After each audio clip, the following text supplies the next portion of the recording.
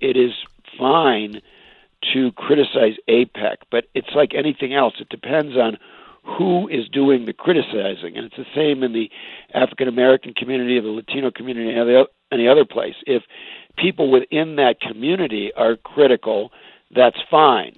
But if an outsider, especially somebody who has a record, as Congresswoman Omar does, of support for anti-Semites, because what's the record? A lot of people running the. What's BDS, her record for supporting anti-Semites? She supports all the people behind BDS, and boycott and sanction, divestment and sanctions. That's what BDS stands for. They basically say that with all of the anti-democratic, brutal regimes in the Middle East, that it's fine for the U.S. to trade and Europe to trade with all of them. People, Assad, who's killing hundreds of thousands of people, no problem.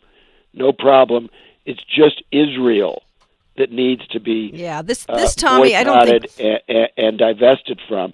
And what that does is that takes legitimate criticism of Israel, and I'm very critical of Israel on many different scores, and it shades it over into anti-Semitism because you're applying a double standard that it's only the Jewish state that needs to be exiled from the community of nations and basically destroyed.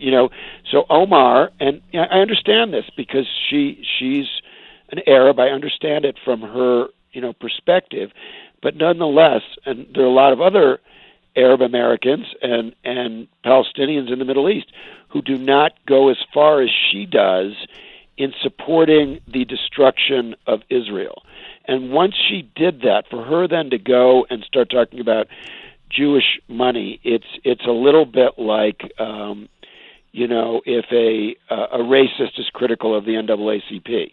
Like if somebody else is critical of the NAACP, not a problem. But if a racist is critical of the NAACP, it's a problem. That's where she had to apologize.